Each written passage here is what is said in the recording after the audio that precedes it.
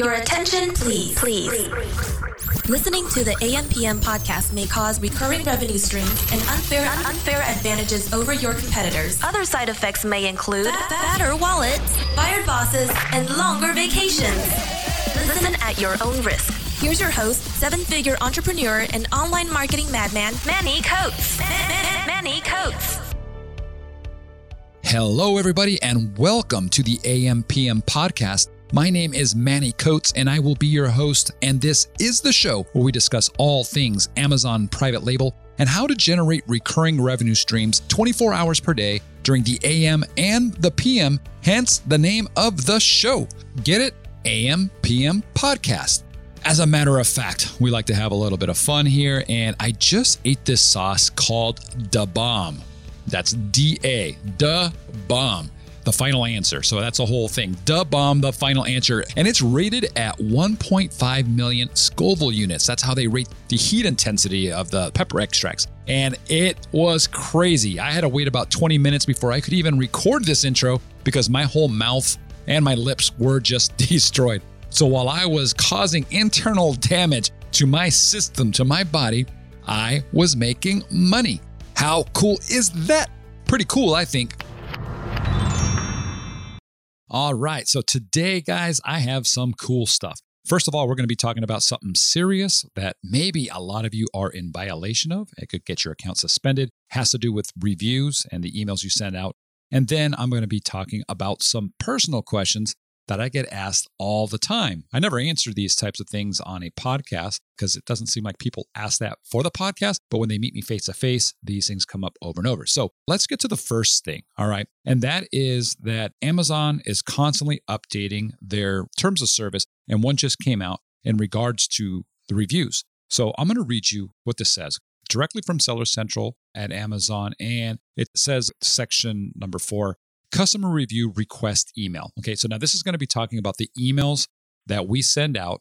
For the most part, if you're selling on Amazon, you have some kind of email follow-up. You use a service that's out there that sends out emails after someone purchases, right? And typically, what we do when we do these things, and the way I've taught it in the past and the way other people have taught it in the past, is to send out multiple emails. Now, over time, that seems to have become less effective, right? The first email originally could be something like, hey, I hope you received the product okay. If there's any problems, definitely let me know. And then a second email can be for the ask, right? To ask for a product review. And then you can send out a third email later on, ask for seller feedback. That's kind of the process. A lot of people have now scaled that way back. They're like, that's just too much. And Amazon really doesn't like that either, right? Some people will send multiple emails out asking for that review. Here's where Amazon steps in because they don't like this. So they say, customer review request email. After an order is completed, Amazon automatically sends an email to buyers asking them to leave a review and provide feedback. Additionally, you are allowed to send one email per order to request a customer review. So there you go. I want to read that again. Additionally, you are allowed to send one email per order to request a customer review. So Amazon doesn't want you sending out multiple emails asking a customer for review. Now, in the way I described it earlier, I was sending out an email making sure that the customer got the product okay, so I wasn't asking for a review. So technically, I should be okay. TOS wise, right? Terms of service, compliant, I'm good. But if you're one of those people that's sending out more than one email asking for a review, you really need to reconsider because you can get in trouble. So let me continue here. If you decide to ask a buyer to provide a customer review, you cannot ask only for a positive review, nor can you request reviews solely from buyers who have had positive experience. Okay, so that's important because a lot of people, they get a little bit sneaky about how to take people that are, I guess, fans of your product and that like your product and then asking those people for reviews versus those people that have problems and then diverting them to somewhere else like seller feedback or to actually contact you directly. You've seen these templates. Some software out there that do follow-ups actually had these built in. I think some of them still do. So people are potentially putting their accounts at risk. But if you send out an email that says, hey, if you like this product, definitely click here to leave me a review. Okay, you're not even asking for a positive review. You're just asking them to leave a review and people go, that's fine, right? Because I'm not asking for a positive review. But in that same email, you also say something like, if you have a problem with this product, please hit reply to this email and let me know. Amazon does not allow that, okay? You are segmenting that list. You're basically saying, hey, if like this product, if everything looks okay, go ahead and leave me a review. And if you don't leave me a review, right? You're asking them to go somewhere else. So Amazon really doesn't like that. So that's what they're saying here. They don't want you to do that. It continues here. It says you cannot ask customers to change or remove their review, attempt to influence the review, or ask customers to send negative reviews to you directly, and only write positive reviews on Amazon. Okay, so that's what we just talked about. If it's a negative review or they have a negative experience, they don't want you to ask that person to contact only you and not leave that as a review. So also the other thing is, what is interesting here is it says you also cannot ask customers to change or remove their reviews. Now, I don't think we've recommended people contact a customer ever and ask them to remove a review. I think that's been against terms of service for a while. But what we have done in the past, and again, this is why it's important to listen to podcasts and get up-to-date training, because the rules change all the time. We would say, hey, if you have a customer that's unhappy for whatever reason, the product arrived broken, and they give you one review because they didn't even get a chance to use it, and you can go out and you can contact that customer and say, hey, I'm so sorry, I'm going to send you a new product. And you do that. And then you ask them to actually review the good product, right? The product that's not broken, that actually works, and see if they can revise their review. Again, you're not asking for a positive review. That is okay. At least that is the way it's been taught. And that's kind of the thinking around it. But now Amazon is essentially saying, no, we don't want you contacting anybody and asking them to change their review. So I guess you're going to have to walk delicately around the topic and decide what risk you want to take if you're going to be actually contacting a customer with the hopes that they change their review. Regardless of how you word that email, right? You still are trying to get them to change that review. And Amazon is now saying it's against terms of service. So there is risk there, guys. All right, so let's continue here.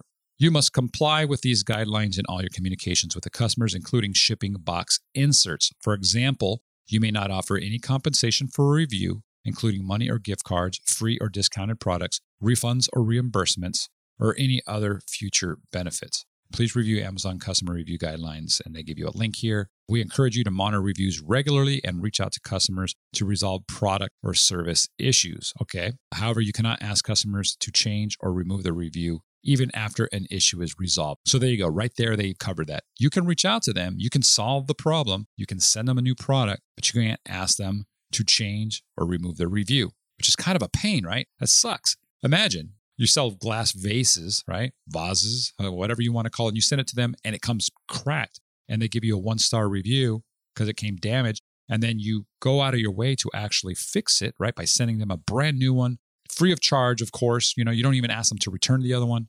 And then you're stuck with a 1-star review because Amazon does not allow you to ask them to update their review. Not to update it to a positive review, but to even update their review. So that kind of sucks in a way there, guys. But those are the rules. Again, that's just section 4 here out of a big, long terms of service section. So definitely check those things out. This is going to be a very fast and short podcast if I leave it at just that. But it was important to let you guys know that these changes are there. And I see so many people posting on the Facebook groups, or you hear it in training out there that people are paying good money for, that is going to get you in trouble. You have to stay up to date with Amazon's rules, okay? You can try to be sneaky and you can push the limits, but if you just violate them directly, you're going to be running into problems. So with that said, I want to kind of move on since we've got a little bit of time. This is a short episode, and I want to kind of get a little personal here because not too long ago I had a Helium 10 social, okay? And what that is, all the members of Helium 10 that at the time had a paid plan, right? They were a platinum or a diamond membership. We invited them all out to a social, okay? A social here in Southern California where everybody would get to network for about, I think it was like 5 or 6 hours. And we would cover everything. We rented the facility. We brought in all the bartenders, the booze, the food, you name it. It was all there. It was a perfect mix to get out there, loosen up, and just have massive networking opportunities, talk to people. And it was awesome. So many people met new friends. They got golden nuggets all over the place because you're talking to other sellers. There was probably just over 200 people that showed up for this event here in SoCal. So that was really cool. But anyways, I talked to probably 50 attendees there individually. I tried to spend a few minutes with each person. So that didn't leave me a lot of time, right? Multiply 50 people times 4 minutes. That's over 3 hours of chatting. But I probably talked to over 100 people total when you count in all the small groups that, I'd join and chat with. And a lot of the same types of questions would come up. These aren't questions that are asked. Nobody ever sends these things in or posts these things in our Facebook group, but they asked me when we're face to face. So I wrote down some of these because I might as well talk about it. I'm just going to throw it out there. Okay. Some of them are goofy. Maybe you're curious. If not, you can turn this thing off right now and go to the next podcast. But otherwise, here are some things. Just about every single person that I meet always says that I'm taller than they thought I would be. I don't know why, but for some reason, when they see me on video, they must think that I'm 5'9" or something like that. But no, guys, I'm taller than that. I'm 6'4". I'm a tall dude, right? One of the other questions that people ask is, where am I based out of? So currently, we are in Southern California. We're in the city of Irvine. Okay, that's where our headquarters is located. And we have satellite offices or branches throughout the world, but this is where all the main people are at. The next question that usually comes up is, well, how many people do you have working for you? People are curious of our size, our company size. And we have just over 60 people in and out of the office for Helium 10 and the podcast. That's support people, that's engineers, that's the marketing team, social media, everybody, right? That's what we have now. So that's a pretty good size. I think a lot of people, I don't know if they expect that we have more or less. I don't think they've ever said, but those are the numbers of where we're at, and we are growing pretty fast right now.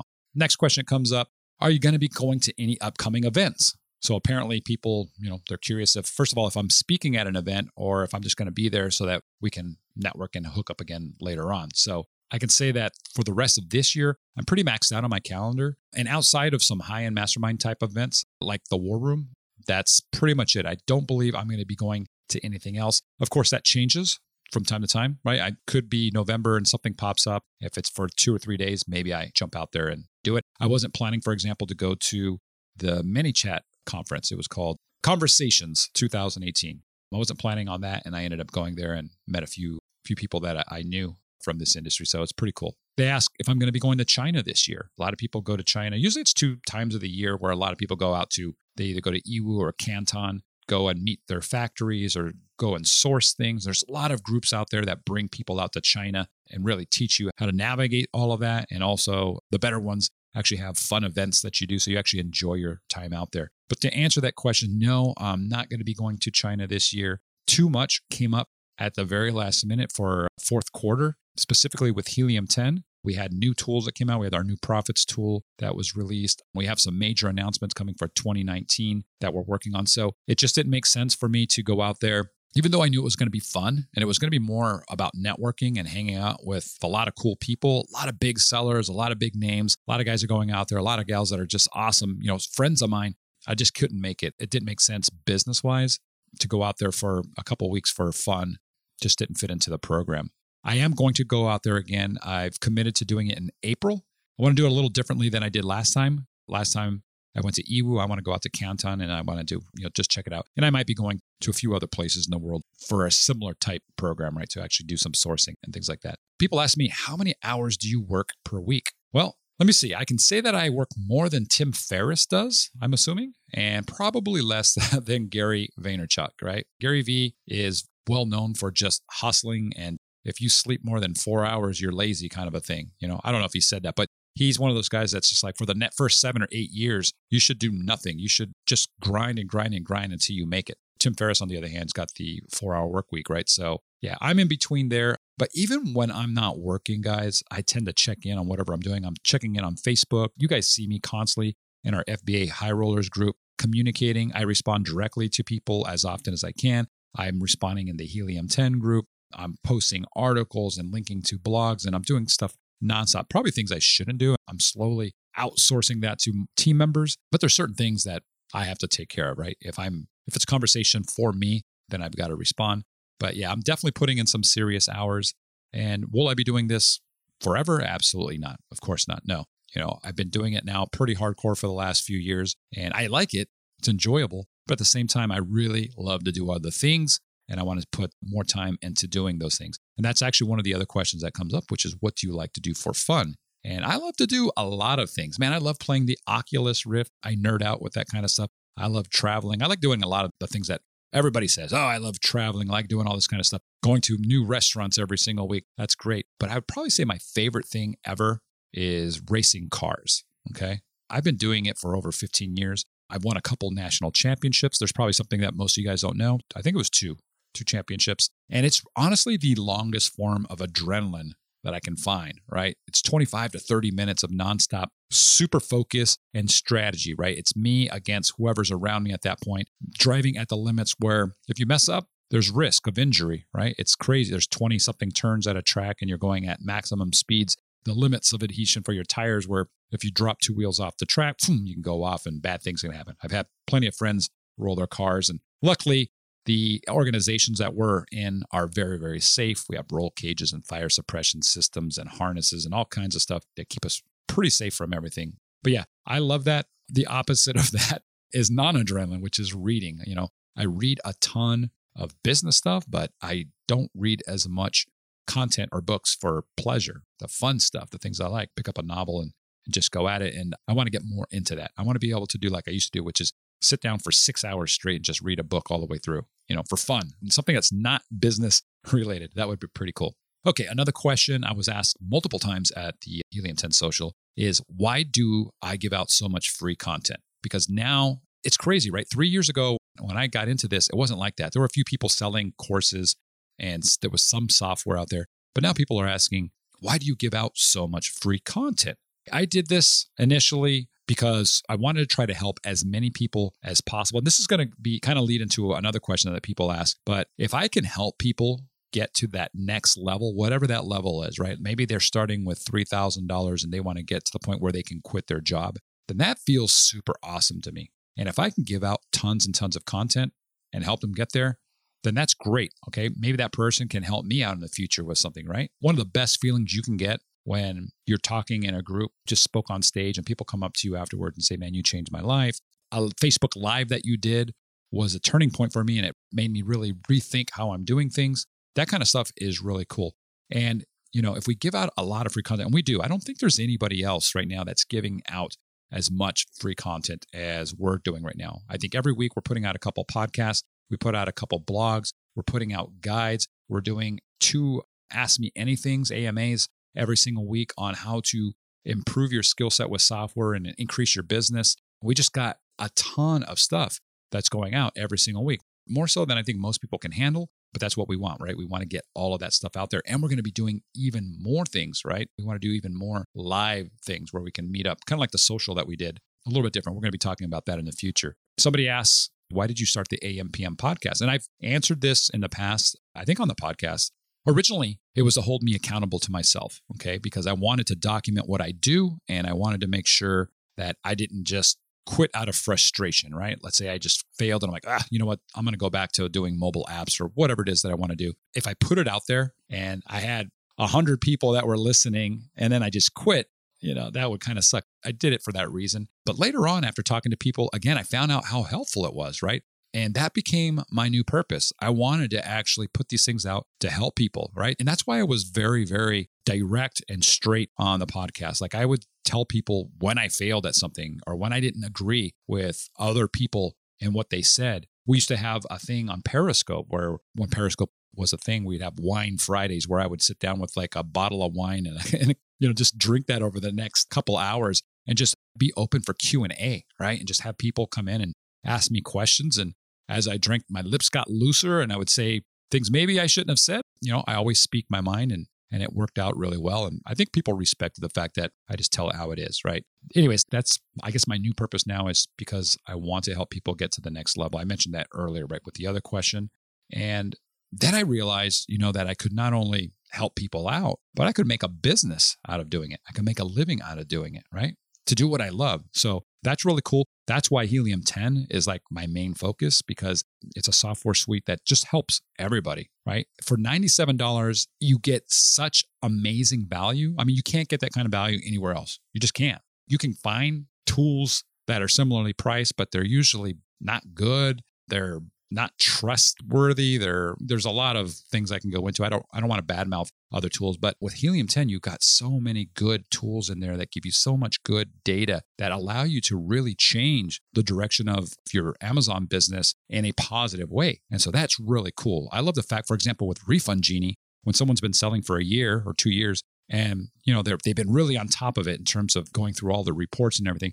And then we say, just run Refund Genie. It's part of your plan. $97, and it's just one of the 20 tools you have in there. Run it. And then they run that. And they come back and they're like, oh my God, Manny, I just got back $12,000 from Amazon in terms of product that was lost or damaged in their warehouses. And I didn't even know I was owed that. So for $97 a month, they've gotten back enough to pay for that software for years and years and years for free, right? Anyways, I love those kinds of stories. Those are some of the more common questions that I get. Just thought I'd throw that out there. And if you guys have additional questions that you're curious about, that you want to know about me, let me know. And I'll be more than happy to talk about them on a podcast. I'm pretty open about most things. I'm not a shy person. I don't think.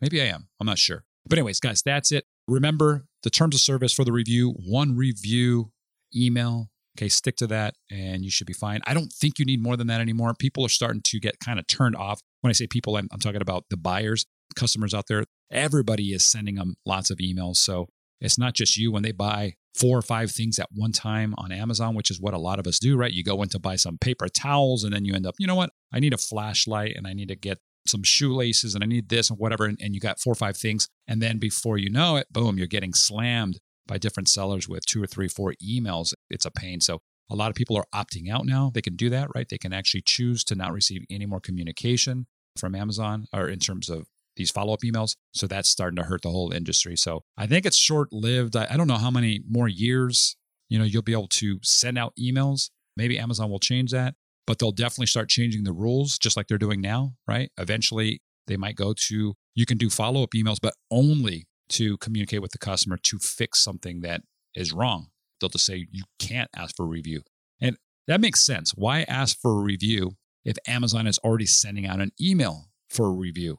I expect that they're going to be changing that at some time in the near future. So, all right, guys, that is my time. I appreciate your time listening. I appreciate you guys. I appreciate you guys coming out to the events and asking these questions and getting to know me better. And I look forward to meeting each and every one of you in person at some point. I'd love to try to do that. I know it's almost impossible with, the 55,000 Amazon sellers that we have in our Facebook group. And by the way, check that out. If you're not a member of our Facebook group, head over to the FBA High Rollers group. You can also get there on Facebook by actually going to our podcast site. Go to ampmpodcast.com/Facebook, and that will redirect you to our Facebook group. At the time, I believe we're almost 56,000 members. There's a lot of people like you, a lot of new people, a lot of advanced people. We have everybody from beginners all the way to 9-figure sellers in there that are just destroying it. They're crushing it, and everybody can help everybody. So that said, thank you again, and I'll talk to you next time. Keep on crushing it. If you like this episode, definitely check out episode number 179. And that's where we discuss how to optimize your listing with Amazon product videos. Check it out. It's episode 179.